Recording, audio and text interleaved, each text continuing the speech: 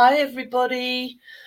Yes, it's a ladies' night out again this week, and unfortunately, Chris still has tech issues.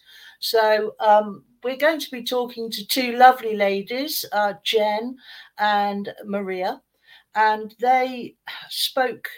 Well, they didn't actually speak at the events at the weekend, but on Saturday across the country, there were People's Assembly events to about the cost of living crisis. We can't pay, it was called, and Jen made a video from Deepak Sheffield. Deepak is Disabled People Against the Cuts, and Maria was very interested in having her voice heard about how she has suffered through this cost of living crisis. And so, there's going to be more events. On March the 5th, followed by April the 2nd, is more People's Assembly events across the country, wherever you are. Hit on the link. If Gaz will put it, or Shan will put it in the chat, then hopefully by next week there will be some more details about where you can go as near to where you live as possible, so that we get everybody who is suffering seeing that they're going to get this, they've got the support of their community. Because how many of us are suffering now, and how many more are going to be suffering with the hike in prices of both food and fuel and electricity? And if we're not already suffering, we're soon all going to be, except of course the 1% who say to us, oh well, don't blame it on them, it's the refugees' fault, it's their fault, it's the disabled people's fault, it's their fault, never telling the truth. So tonight we're going to just get a little flavour of what the truth is. So could we bring in Jen, please, from Deepak Sheffield? Hi Lizzie, how you doing? Hi, thanks for getting in touch with us about the video, and thanks for inviting us on. All right, you're a little bit quiet, but I don't know if that's just your shyness. Testing. Well, that's louder. Oh dear. So yes, you made a video because you weren't able to attend the Sheffield event. So tell us a little bit about that, please. Thanks, Lizzie. Yeah, like with a lot of the People's Assembly demos all over the country, Disabled People Against Cuts were involved in the organisation at some level, and all sent speakers to the events. We had speakers, the amazing Paula Peters in London, Dennis in Manchester, and Kev also spoke for us in Stoke. I'm sure there were others, but these are the ones I can remember off the top of my head, and that I've seen videos and stuff of as well. But due to my own situation, I was unable to physically attend on Saturday. So what we did, in order that we had some representation and had a bit of a voice there, was we sent a written version of the statement, which our lovely comrade Carrie read out for us outside the town hall in Sheffield. But in order that we can reach as many people as possible, we released a short, I think it's about 2.5 minutes long video, captioned video, and that went out on our Facebook and Twitter accounts. So we've tried very hard amongst ourselves to make sure that, one, that disabled people are represented, two, that northern people are represented, and three, that we're as inclusive as we possibly can be within the limitations of our own disabilities, but also with what we can then put out on social media. And did you find that it was the biggest difficulty, obviously in your own case, but also generally amongst your group, the real difficulty in getting anywhere? There's no public transport structure left. If there is, you can't afford it. How do you do that? How do you get to these places? And can you talk a little bit about what you spoke about in the video as well, please? Yeah, sure. I mean, there are lots of different ways that lots of different people are being impacted by the changes in cost of living, and people are certainly having to tighten their belts. But there are those, as you alluded to earlier, Lizzie, there are those of us who've been tightening our belts for a very long time, and people that have been living hand to mouth already, and that are doing, my own family included, week in, week out. You know, there's no excess money, and if anything, you end up at the end of the month with a negative amount, and you have to just kind of keep pushing on and keep struggling forward. There's been so many cuts to so many different areas of our lives. But also we hear repeatedly parroted in the media and from politicians alike, this phrase, choosing between heating or eating. And it's almost becoming like a regurgitation of, remember when it was get Brexit done. And people were just like, oh, for God's sake, just get over and done with, you know, because people are just sick of hearing it. You get sick of hearing it. Their ears just close off because it's been repeated so many times.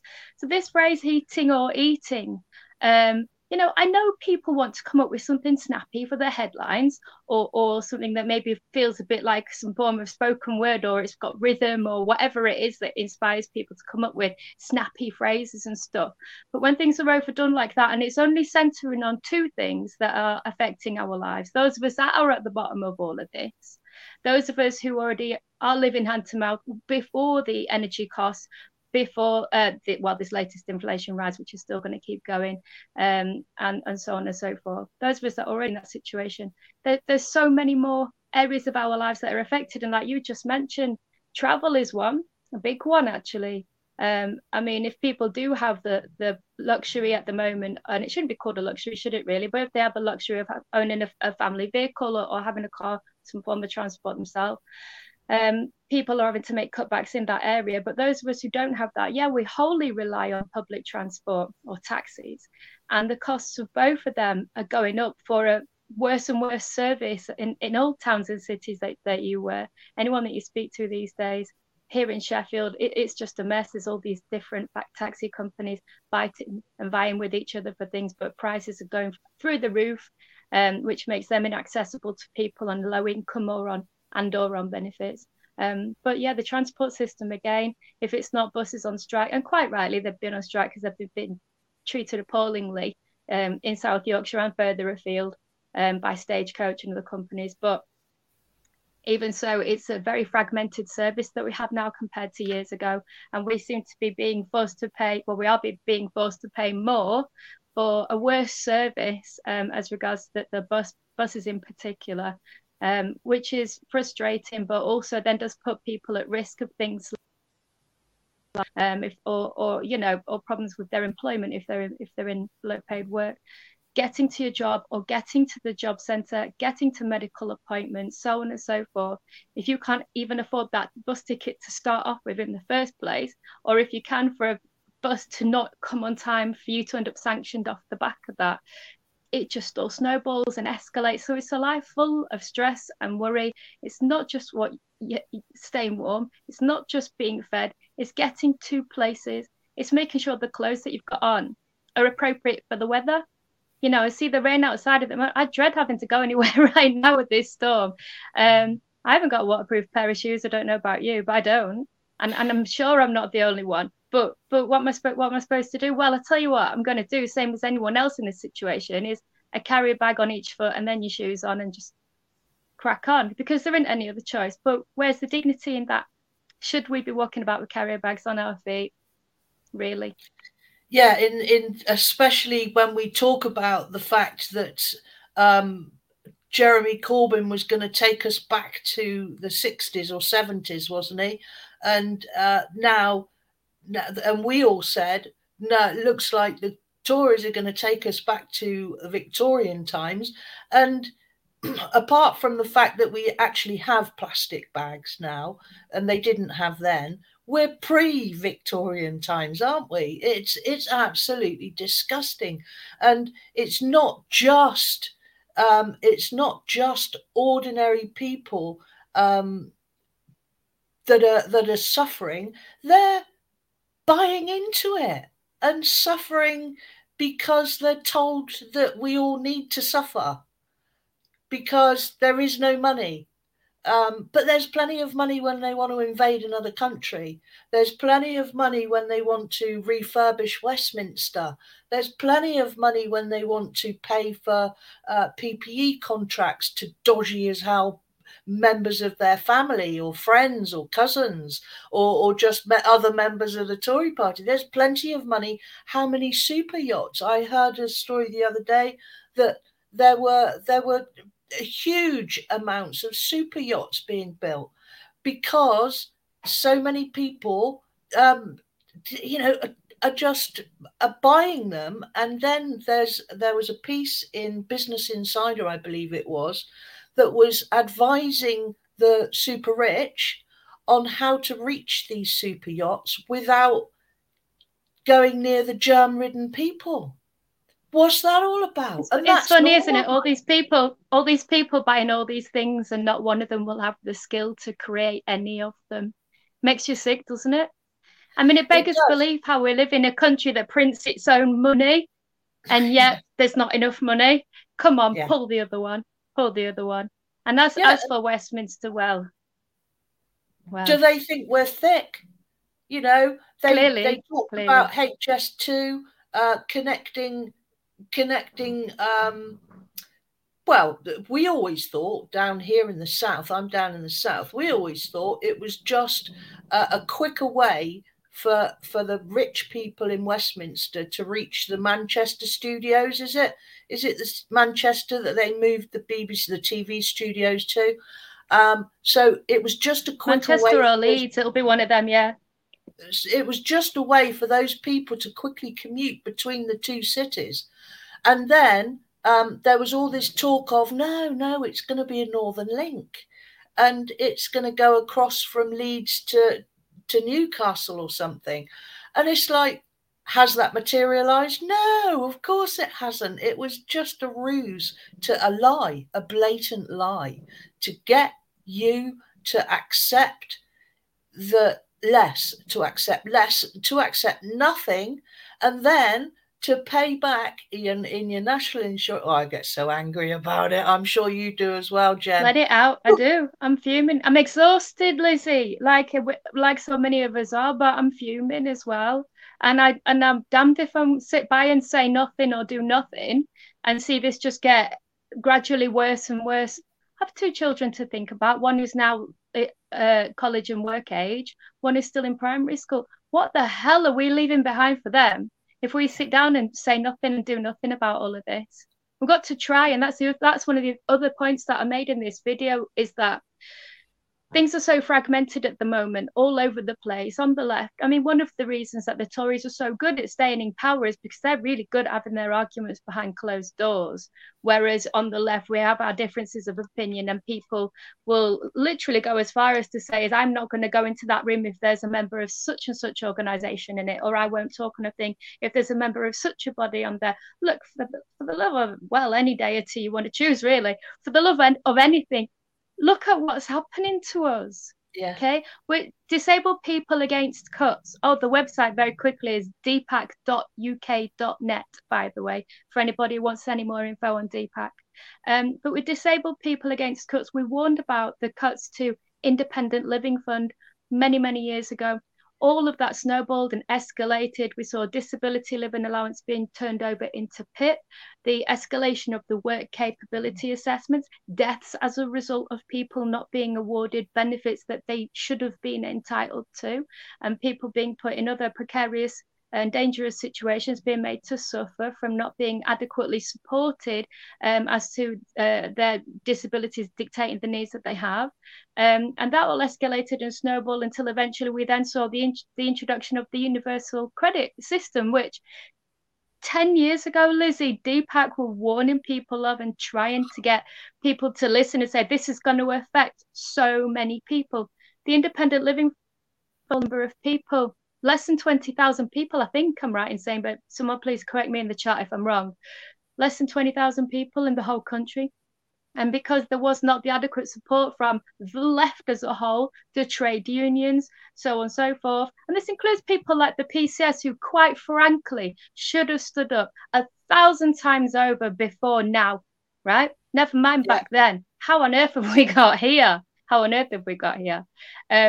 But lots of people have been repeatedly supportive, but they've been small in number. I mean, there's amazing people like the Bakers Food and Allied Workers Union, Ian Hodson, Sarah Woolley, Unite Community.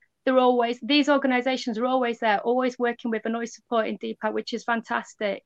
Yeah. But we warned and warned and warned, and things escalated because the majority of people were too busy being fragmented and vying for power and control, quite frankly, which is disturbing when you look at the result of where we all are now, that they wouldn't listen. Now we're in this situation with the cost of living crisis, where there's been people in this country, in Britain, dying every single winter for several years in their thousands, just because they're cold, because they're so cold that they've died. And I'm sure that if the viewers, yourself, me, or anybody, if we walked out of our front door and we could actually see those people suffering, or heaven forbid, their bodies, we'd be compelled to act. But because it's happening behind closed doors, and because people are proud, like we keep saying, it is a life without dignity, but we all do strive, don't we, to keep our heads up and to keep that stiff upper lip and to keep moving forward no matter how hard things get. People will pretend, oh yeah, I'm fine, how are you doing? Oh yeah, I'm fine, not so bad. And then people are going home, turning off their electricity at the meter or turning off the gas at the meter and sitting in the cold and dark and eating a pot noodle if they're lucky, and then dying. So now we're in the situation that it's affecting everybody.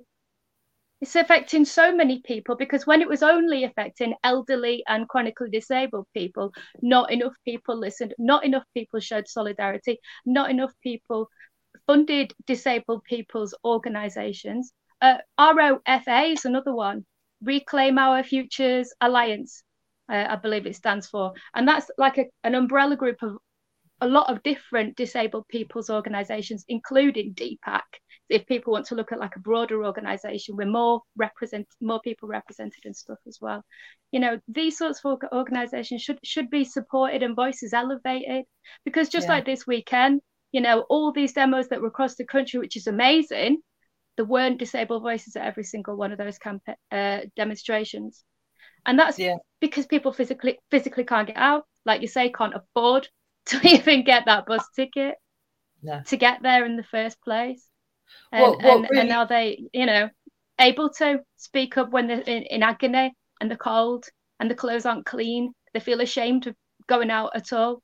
If you're able to wash your hair and put on clean clothes to go somewhere, you're going to go and want and stand in front of a microphone any more than you're going to feel able to go to a job interview. Or it's a horrible mess, Lizzie.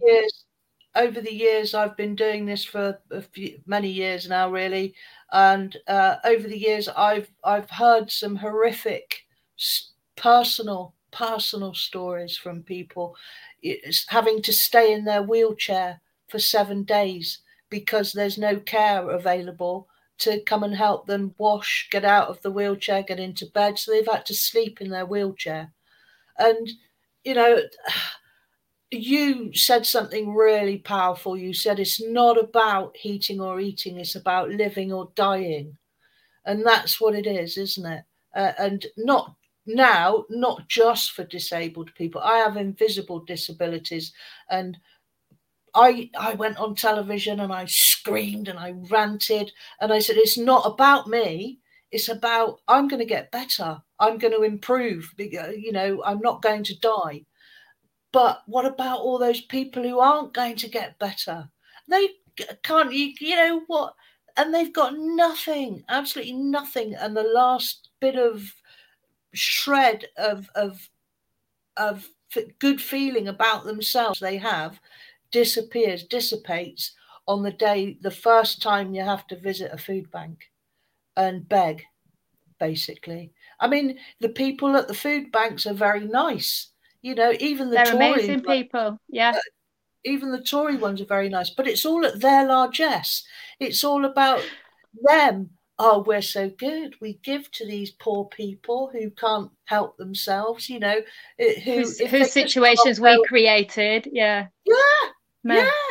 Oh, my God. Oh, don't get me started on it.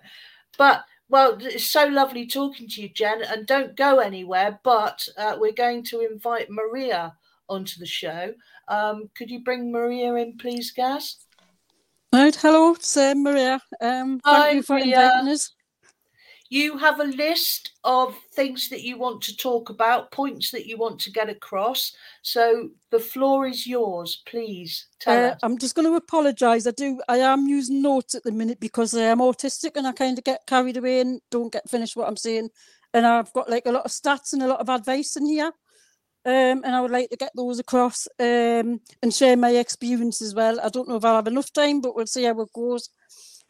So firstly, I'm going to talk about what happened to me. I used to work. I did 21 years of care, retail, all heavy jobs, 6 years as an auxiliary nurse, 8 years as nearly 8 years as a TA combat medic, and I served in Bosnia 98, 99 with S4. Turkey with NATO for a 3-week exercise with the regulars as well, when there was very few women serving where I was serving. Turkey, I was one of 3 women that were serving with the regulars. One was an officer, a clerk, and myself, a medic. And so I was like, and I was also competing in a lot of endurance marches, like full kit 30 miles with a stretcher. We won the ladies one in the UK with the medics. And I did 9 mega marches, which is a 100-mile march twice. 4 days, over 4 days. Used to do runs and all sorts, cross country, tug of war, skiing, all kinds of things. I was very physically fit. And then like in about 2000, I was burning out in jobs. I had lost jobs due to my stress levels and things. And I didn't realise why. And so in the end, I went on benefits in 2000, and then I was on and off benefits, and I was like trying to work for another 6 years. And then I sort of had problems with my back and things, and basically I was keep asking the doctors for a scan because it felt like it was my discs, and I kept saying for 8 years to the doctors, it's my discs, please can I have an MRI? Ended up rowing with them every time I went. My autism, which I didn't know I had then, was obviously melting us down and getting frustrated with them. They labelled as paranoid personality disorder when I'm not. I think I was treated as a narcissist and passed around houses. And basically I was diagnosed at 52 as autistic. So obviously all of those angers and things like that came from being autistic and meltdowns and being in uncomfortable situations dealing with the DWP. I spent a lot of time scared of being, how can I put on universal credit. It really affected my mental health. I had to move house a couple of times, and when I moved into this flat, just before I moved here, I lost my 2 cats that I had that were 18 and 20. I moved in here. Everybody was after money offers off everywhere. My landlord ripped us off for an extra £400 with some stupid law you had in the clause saying that if I didn't move on the day that I paid me rent, I had to pay full month's rent, which then incurred us to pay full month's council tax. So I had all this stress on us. I was trying to help a friend who I had for 12 years with her health as well, free of charge. And she did help me in other ways as well. So I was like, you know what I mean? I was just like really stressed, and I was going through the change. And then like in 2019, I ended up having psychosis. I thought everybody wanted to kill us. Ended up putting a psych ward twice. I sort of was in 5 weeks, thought I'd recovered, then I hadn't recovered. And then I went back in again for another 4.5 months, a section both times. There was problems with that, but that's another discussion because I haven't got time to cover it. But for how can I put it? For 14 years, with prolapsed degenerative disc disease, which did show up in the MRI 8 years later, I got no apology. Basically, I ended up on. I was on legacy benefits, and I was on the original benefits. I can't remember what you call the first ones. But I went on to legacy benefits, and then I was able to claim PIP eventually in 2019 after I had the psychosis.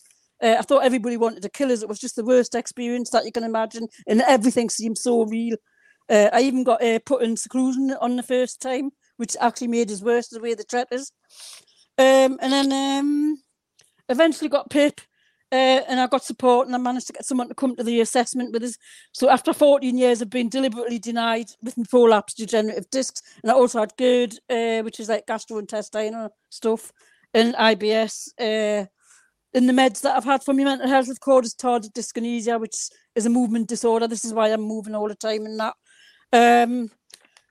So anyway, I managed to get PIP again. I got told I wouldn't get assessed until May in 22, but they decided to do it in July anyway in 21. So I managed to get an assessment, and actually it turned out to be the boss of the how can I put it, the decision makers that did me assessment, and I got the same PIP again. So I'm like getting PIP with enhancement.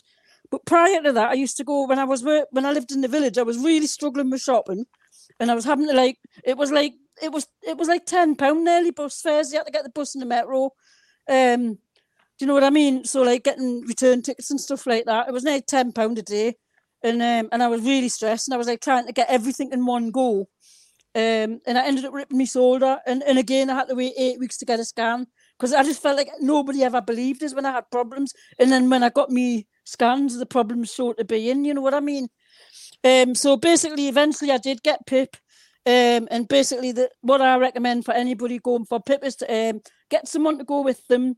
If they've got a carer, a member of the family, a support worker or a social worker, try your best to get them to go with you for the PIP assessment. Use the Citizens Advice Bureau to fill your forms in, or care staff and people who are experienced in doing it. So Citizens Advice Bureau is really good for that.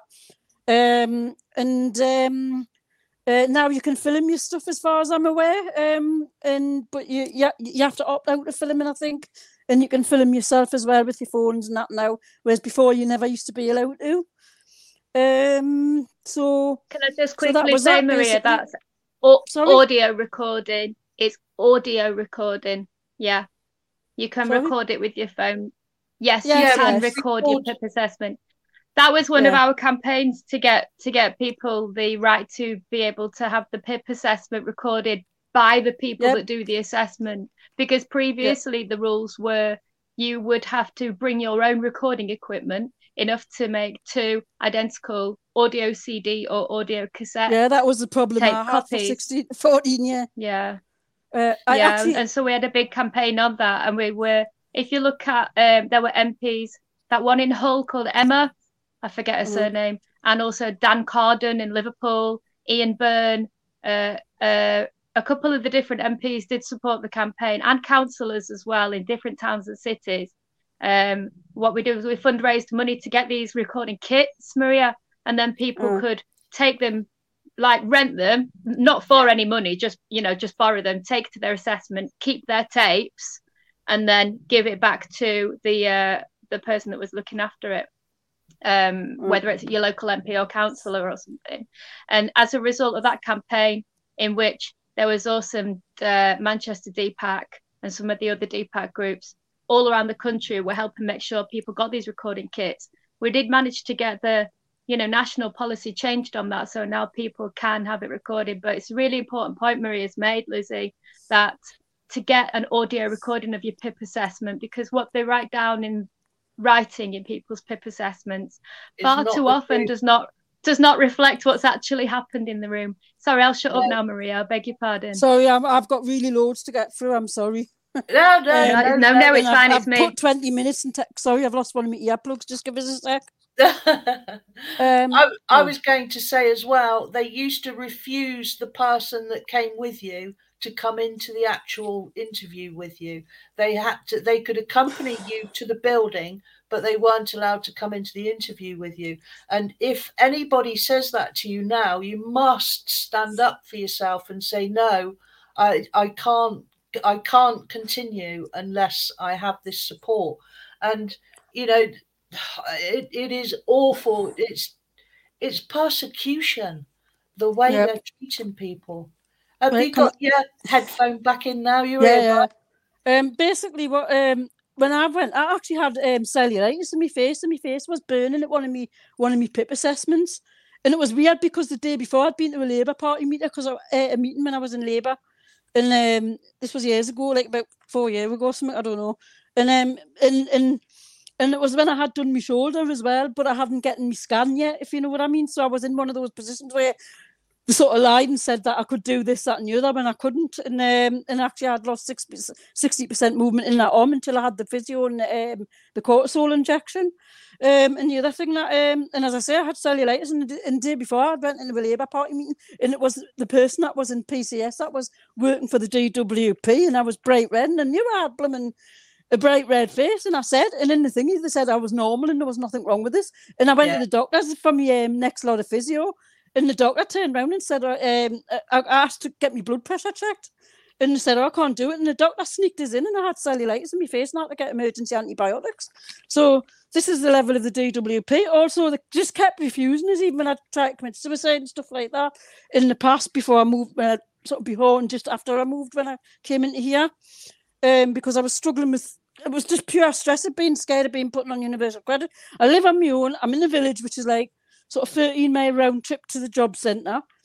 And the other thing I know that I find frustrating is I decided to try and look for work, for light work, you know what I mean? And all I was getting offered was sales jobs, commission only. And I live on my own, and they were just going to put us through all. And they kept using CBT to abuse us. It was like, if I said anything negative, I was told I was being negative. So like I was being honest about losing jobs for me, you know, when you fill in your forms for your work and that. And just going, oh, aren't we negative? And then like, it was just like, and then it was, you know, go and make a stress ball or whatever for a workshop and do a Christmas party quiz and stuff. And I just found it absolutely horrendous, and I felt very belittled. I felt invalidated. And it was only 5 days after I got me last lot of PIP that I got me autism diagnosis. So all of the stresses and all of the things that I've went through has probably been linked to my autism. And the reason why I've lost jobs as well, not being able to regulate my emotions and things like that. You know what I mean? So what do you do? What do you do, Maria, to reduce costs? Well, I've got a list of things on that, but it's like I've actually got that. I've got like a different order from that. Oh right, go on then. So basically, I've covered just basically making sure I've got someone with you when you go for what do you call it, an assessment and things like that. So my next one I was talking about was the cost of living crisis. That's what I've got listed. Basically, I've got the fuel's going to go up 54% in April. The cost of fuel, and this is going to and I think that plus Brexit, because it went up. The fuel has technically gone up. I think it's 2017. It's gone up 74. Only in this country, Maria. Yes, that's right. Yes. Other countries, yes, that's like right. France, are capping it at 4%. Yeah, got that. And 5%, I think Germany, and 50%. Some people are getting 50% if their bill's covered in some countries. So other countries aren't, like, but you know. Any case, and I've like sort of said is the cost of fuel and stuff's gone up 74%. I think it's 2017, and it'll impact the cost of food, clothes, petrol, public transport, everything you buy really, because everything has to go through a use of fuel, if you know what I'm saying. Yeah. And I think it's going to cause hyperinflation in the end, because of this combined with Brexit, and then all the poverty. People's going to be struggling. So basically, the government are trying to say that the inflation's 6%, but what they're not counting is the fact there's like, I think 156 new billionaires, right? So when they're counting this inflation, they're not counting what it is to the people at the bottom of the pile, and it's actually probably going to double all our bills, really. They're just lying to you, really. Yeah. You know, at the very start of it, we have our own money. So as a country, we can sovereign. We can pay for anything we want to pay for if we want to pay for it. So what do you do? The next one is you're talking about the green levy and basically what I was heat pumps. Have you got any of those? Basically what I was going to say about that is basically like this money is supposed to be for like green stuff, to use green energy. And what's happening with this money is, yeah, fair enough, people are getting money for boilers and they're getting money for insulation, and I think the council get help with that as well. But most people have already got insulation, so, well, not most people, but I have in my case. But people do have insulation, and things like that. But what's happening here is people who own property, houses and stuff, get like green deals with like solar panels and heat pumps and things like that. And everyone, all of would pay the green levy on the cost of our fuel bill as part of our fuel bill. And what's happening here is the people who can least afford it aren't getting the green energy and the deals, right? And the people who have got properties and I'm not saying everybody in a home is rich, because some people inherit them or whatever, but a lot of people are rich and have got expensive homes, and they're sort of able to get the solar panel for about £3,000 or something. And obviously people on benefits can't outlay £3,000. So, and also to me, the council should be doing something about this, as well as the fuel companies as well, because we're actually paying into this, and then all we're getting out of it is the same as everybody else, the boilers and the insulation, but we're not able to do green fuel, which would be very cheap if they allowed it to work for people instead of making profits everywhere. So it's things like that. Let's have a look. So basically, the poor people are taking the brunt of the living, and I'm going to tell you now, I'm really, really concerned about people committing suicide, because about 3 weeks ago I went for the Metro and there was a lad there and he got pulled back off. I just got down the stairs when they had pulled him back, but basically he tried to jump in front of the Metro Region Centre, and there's about half a dozen people had pulled him back, and they were phoning the police and trying to get him some mental health support. And he looked a bit rough, so I don't know whether he was homeless or not. And his friends looked a bit rough as well. He was either homeless or in deep poverty anyway. And I think suicide will go up, and suicide for women already went up 48%. I think it was either 2020 or last year. It went up 48% for women, and the average age was 54. And I think mainly it'll be waspies and people that have just literally got nothing, who haven't been able to save up and things like that, and pensioners, you know what I mean? And the men, we've had people that have been living on beans, women who had reached the pension age that they thought was going to be their pension age, 60, and all of a sudden it's gone up. And now I think it's at 67, is it? Whatever it is, we're never going to reach it. We're never going to reach it. No, I don't think I'm going to reach it either, no. It'll be 68, I think. 67 or 68 for me it is. Yeah. And the thing is that one woman left a note saying, I just can't bear to be a burden anymore. And so she ended her life. And the other one like that I've seen, the other one that I've seen, which everybody saw, and I think it was been on the news, I'm not sure, but there was the lass that had to walk 13 miles and then was late for a universal credit appointment by 5 minutes, and they sanctioned her. That was one of my concerns, because of where I live, and I've also got, as I say, a disability where I can still walk and stuff like that. But if I had to walk 13 miles round trip, I would be pretty well stuffed, you know what I mean? I'm probably not able to do it these days. A husband and wife killed themselves in a suicide pact because the wife had been disabled for many years, and he saw that the husband watched as her care was diminished, and her the respect that she was given was lowered and lowered and lowered until she was treated like a pariah. And they made a suicide pact and killed themselves. You know, and this is it. It's important to talk about these things. It's really important to talk about these things, but it's also important to remember that on the flip side of that, there's people like myself and Maria's mentioned, and lots of people who have existing mental health conditions, but then obviously people who previously didn't, before the stress of the cost of living and the rise in the energy costs and everything. But when you already have something like myself, I have bipolar affective disorder and rapid cycle of mood changes and stuff. When you're put in a stressful situation, that does exacerbate the existing disability anyway. So on the one hand, there's going to be people who are going to be more prone to suicidal thoughts and feelings anyway.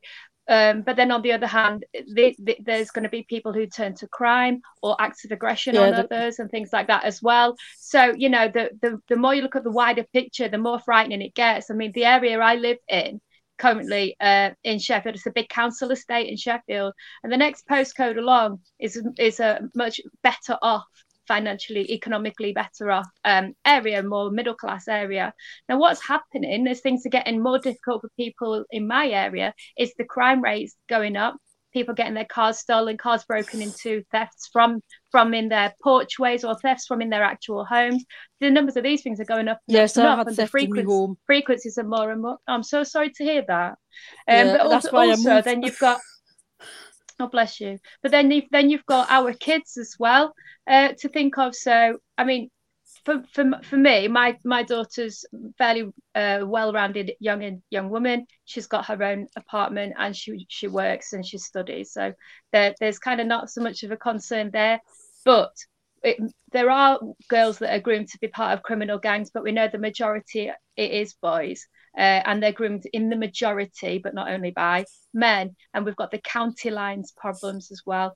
Young people drug running for older men and being sent around as delivery boys and so on and so forth. They're carrying knives. Some of them are carrying guns. And we have an increase in the incidences of these things as well. But why are these young men and women drawn to these sorts of activities? The simple answer is because there's nothing in their own home that's spare. And they are looking at, like you said earlier, their mum or their nan are eating, they're living off a tin of beans or they're living off porridge. I know a lot of women that they literally will just have a big bag of porridge. I did it myself a couple of years ago and got really, really ill. I thought I had a kidney infection. And what happened was it was getting up towards winter time and I had to get my children shoes and coats for the winter. Right.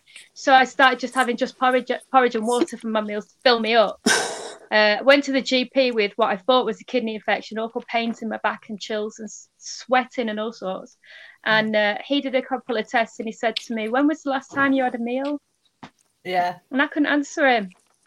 I went, it was maybe yesterday, tea time. I just couldn't even remember. And he said, "What's happening is," he said, "you've not got a kidney infection. What's happening is your body's gone into starvation mode." And I laughed because at the time I was size 16. I'm like, "What are you talking about? I'm starving. Look at the size of me." He said, "That's not how it works." And this is the problem we've got. So we've got parents, especially mothers, especially single mothers, and most especially people with disabilities as well, people who are on low pay, low income and on benefits, already living so hand to mouth, so that when you've got to get your child's winter coat for that term or winter shoes for that term, you then literally are having to starve, suffer malnourishment, and your body's shutting down to a point where a clinician can recognise that that's what's happening to your body. These things are happening before this energy crisis. So, Maria, I know you said earlier you had some ideas. I've got a list of things that I want to try and get out to help people as well. Yeah, and I'm worried that I'm not going to get the opportunity. I'm really sorry. And fuel it's just sort of kind of stressing us as how autism. I save 2 or 3 minutes. Sorry. But basically, I was basically going to do the last bit and all about universal credit as well. People on universal credit before the cost of living crisis were already getting less than they were getting in 2013, and this cost of living crisis is going to double everything, and they're going to get even less. And they've also had a 4% cut in real terms, and the government stopped the 6% rise that MPs voted out a 6% rise. That's the last bit on that. Sorry, what am I doing next? Sorry, I've sort of been having to jump stuff now. How you save water? I did have stuff on fuel as well. But some of the things that I do to save water, and I shouldn't really, because I've actually got something called superlative hydradenitis, which is a skin problem, and I get vitiligo as well. I've got a certain skin type, so I get like lots of infections and cysts and stuff sometimes. The cysts can sort of remit and then I can get them again. So unfortunately, what I try to do, and it's also partly because of my autism as well, when I get depressed, it's things like I try to save water on having baths. I don't have a facility to have showers the way my bathroom set up. The boiler's on the opposite side of the room, so you can't put a shower in. So I have like about 1 to 2 baths a week. Sometimes I have a wash down if I'm going out and things like that. So I save water there. When I'm washing the dishes, I put washing up liquid on my sponge, and then I sort of wash them and with the dishes underneath, and then rinse it. Turn the tap off, do each dish like that. I get a handful of cutlery and I do the same with that. I do full loads in my washer. I do I use a dryer as well. So what I do is I put an extra spin on the washer as well, so that it less time in the dryer, because I live upstairs, so I can't get stuff up and down the stairs. So I use a dryer, but I don't iron, so I just hang stuff up. So I save money that way as well. But other things for water as well, as I say, brushing your teeth, just brush them and then sort of, you know what I mean? Then take a gurgle and spit out and not leave your tap running. Why do you have to save water and fuel if you're on PIP and receiving full benefits? I don't know. I've always done it anyway, because I was used to living on £130 for and like 90 odd pound. You know what I mean? Over the years, so I've just gotten used to doing it. And plus, I get depressed, rebaths and stuff. So sometimes I just can't be bothered to have one, basically. Well, what I was trying to prompt you to say was, right, but I know, but I had a list. It's never been enough money to cope, has it?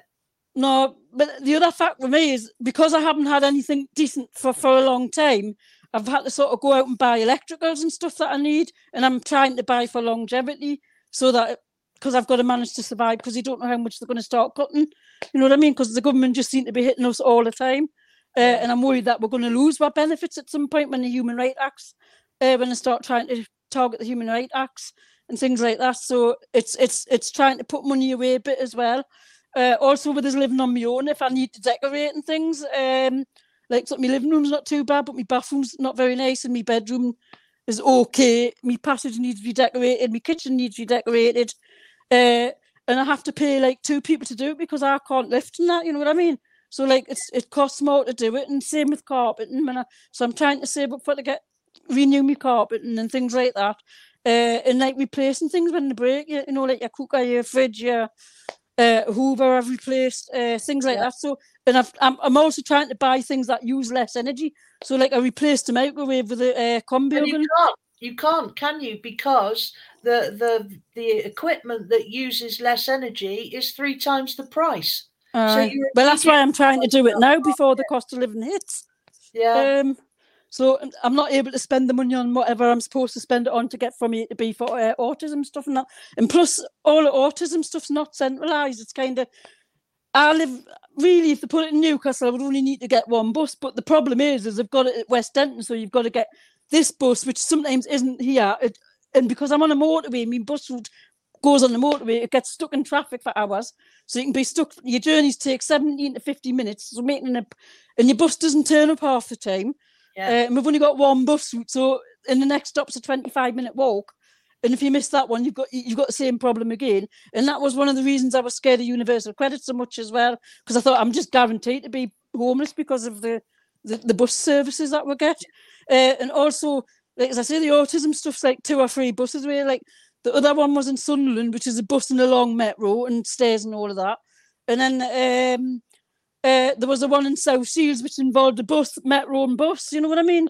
And you're looking at 2.5 hours and like 4-hour round trips and 5-hour round trips to go to therapy. So you end up not going. And plus also, I don't have learning disability. And a lot of autism stuff for adults is based on people with a learning disability. And mine's actually emotional and social. I'm isolated. So I do have friends, but I don't see them very often. And it's like, I don't have loads of friends, if that, you know, and I always feel as though I'm last in people's priorities, and I do get a little bit paranoid and things like that. I'm losing my plug again. Well, thank you very much for telling us all that, Maria. And we've only got 10 minutes left now. I know, so that's the problem. I'm not even getting my advice out, which is what I do. No, well, you can, because if you, how many have you got?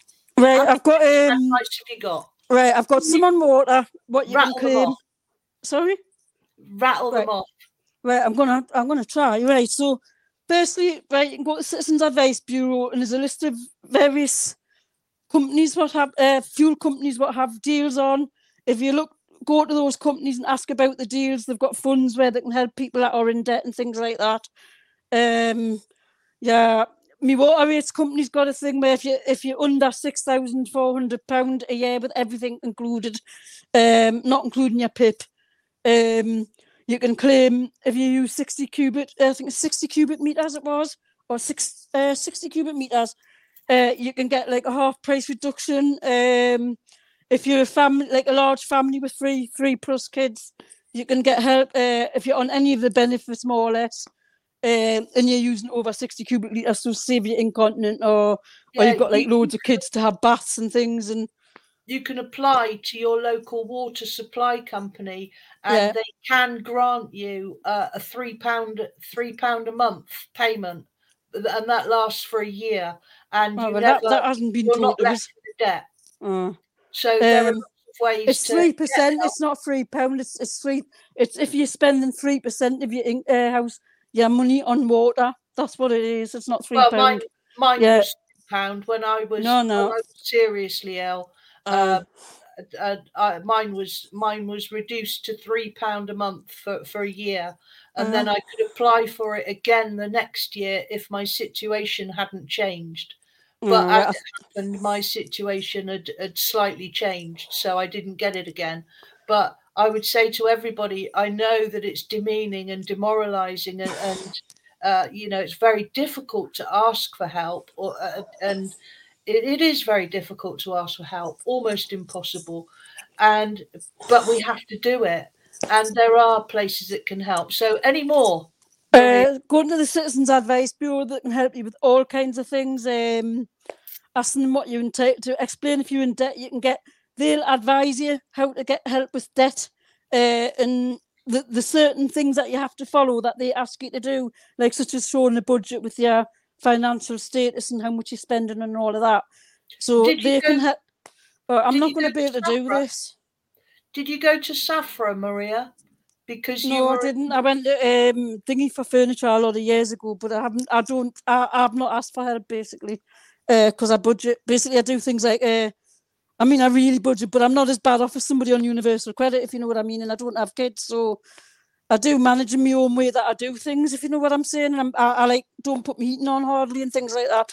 So I have certain systems that I do. Things like I blanch veg and put it in my freezer. I make sure my freezer's full. I turn off sockets I'm not using. If I'm making tea, I make like one pot of tea. There's also there's grants that you can get if you go on the Universal Credit and the government site. There's a list of things that you can get help with there, and also the Citizens Advice Bureau. There's a list of things on their website where you can get help. There's charities, things like Changing Lives, Turn to Us, there's food poverty charities as well. I'd say this is why I wanted the time. I'm very sorry, but I know I sat there and I spent 2 days doing this, and I've not been able to get half of it over. We have almost run out of time. Yeah. After the show, if you want to tell us what links, it'll just take us too long. There's pages. Right. Well, there's never enough time to talk about. But see, this is what I wanted to come on for, to explain the budgeting for people as well, so that because it is things people can get help with. And another one is going to your local council and looking at grants there. You can get grants.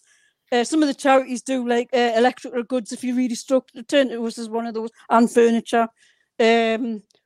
Just things like that. There's just all sorts of little things that you can look for, and things like going Olio for food if you live in a village, or seeing if there's a fair share, or a socialist clothes bank, or a baby bank for baby clothes and things like that, and toys. Here we've got an autism place here that does a food bank for children and parents with autism. That type of thing. It's just have a good look at what's in your area. Free Cycle online. Thank you.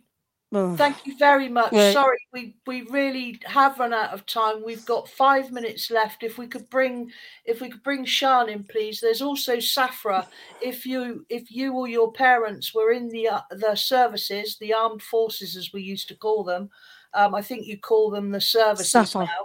But there's SAFRA who are very helpful, but they will send someone out to interview you, which can be very, very demeaning, humiliating. It was British Legion who helped me years ago.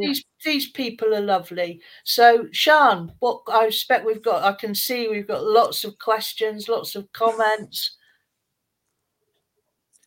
Hi, yes, lots of Maria everyone is saying that you're a fantastic speaker, and thank you so much for sharing your story with us, and the same to you, Jen. I think, you know, people want to have you back on again. I think what we should do, Maria, is maybe you and I set up a pre-record, and we can get all that information recorded, and we can put that out as a separate video, if that's okay with you. Yeah, that would help, because I feel as if I haven't done what I fully came on to do, and I was getting a bit, being autistic, it frustrates us. I know, I know, so I appreciate that. But we, you know, if we do a pre-record, then we can still get that valuable information out to people, because there's so many people who need help. Are there lists, Jen, are there lists of where people can find this information on the DPAC website? Well, firstly, Disabled People Against Cuts are not an advice service, it's an action group, it's a movement. So what Maria said, I can only echo. Talk to your Citizens Advice Bureau. If you've got a problem with your benefits directly, the person who can speak to the DWP on your behalf is your MP. So the Citizens Advice Bureau, like Maria said, will help with forms and letter writing and these sorts of things to do with your benefits and other issues, financial statements and so on. But if you need, for example, if you've not had a payment and you're not getting anywhere with the Department for Work and Pensions, the MP will have a caseworker in their office who can speak to the DWP on your behalf, which is something that your local councillor or your citizens advice worker or anyone else actually can't do. You know, people like that in those positions aren't able to. It's really only your own doctor or your MP. So that's your best bet. I just had a quick thing in as well. When you get your letter, you always get it about 12 days late, because it goes in snail mail, your forms, right? If you're filling in paper forms. So best thing to do with this is you ring up the DWP people and you ask them for an extension, and they will give you an extension. And also, if your forms are lost, ring them up and ask where they are, because when I was doing it, they said they were getting lost between the postal box where you put your forms, and then they go to the people who scan them on the database, and then they go to the decision maker, and they were getting lost for 38 and 40 days, and people were waiting a month, 2 months to get things sorted out because of the forms getting lost. And that was actually the boss of the DWP decision maker was doing my assessment and told us this. I was really amazed that he actually did.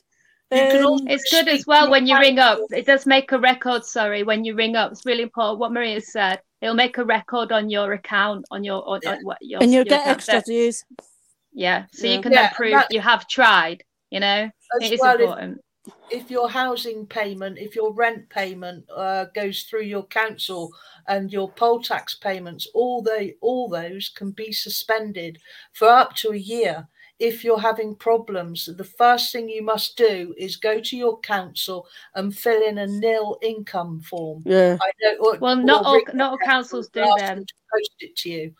Not all councils do that. I don't think we do that. I don't think either. Well, they are supposed to, but not all councils do it. Yes, that's true. But off the back of what you asked about the DPAC website, Lizzie and Sean, the thing is with DPAC, there's always various campaigns going on, as well as this showing solidarity with various things, whether it's striking workers, whether it's the upcoming NHS solidarity demo on 25th of February, whether it's there's something going on about the Equalities and Human Rights Commission that's coming up very soon. If you have a look on the DPAC website, you can see it about that as well. DPAC and Reclaiming Our Futures Alliance are asking for the Equalities and Human Rights Commission to lose its A-grade status as a human rights organisation simply because they're in action, among other things.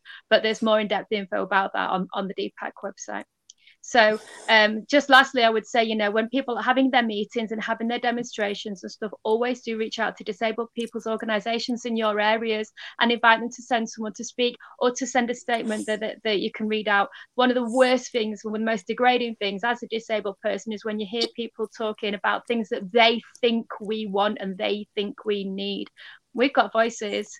Help us elevate them. invite us, include us, and listen to us, and we will always be standing with you in whatever your struggle is, whether it's LGBTQ+, whether it's you're a striking worker, whether it's that you're an NHS worker, whether it's about pain conditions, whether it's about your welfare benefits, whether it's about simply staying warm this coming winter. We have got to put aside our factional differences on the left, join together, and make sure that as many people survive the coming season as possible. But I believe we can do it, or I wouldn't be here. Well said, Jen. Well said, Jen. And I just want to finally finish with a little message from a couple of people to Maria saying, well done. Maria is an awesome and amazing woman and has spoken so well tonight.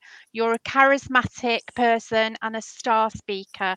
So thanks, Maria. We really do appreciate it. And we will definitely do a pre-record to get all that thank you. information. Really need to do that because I did spend time and it is good advice in here. Absolutely. Yeah, definitely. I'm really sorry that if I seem that I'm cutting you off, but we do have times to keep to. This is a live show, and we try to get as many voices on as possible. And just me, but autistic Nelson. Well, thank you so much. Autistic behaviours. Thank you so much for taking the time to come on the show, Maria. And thank you so much, Jen, for coming on the show and talking a little bit about us. Hopefully we've put all the links to your video, Jen, and to anything that you've brought up, Maria. We'll definitely do a pre-record. And to the audience, sorry, I've not been able to do chat. I can't sort of do both together. Sorry. Thank you very much to all the audience for coming. Thank you very much, Sean. We didn't get much Q&A in, but thank you very much and good night, everybody. Thank you.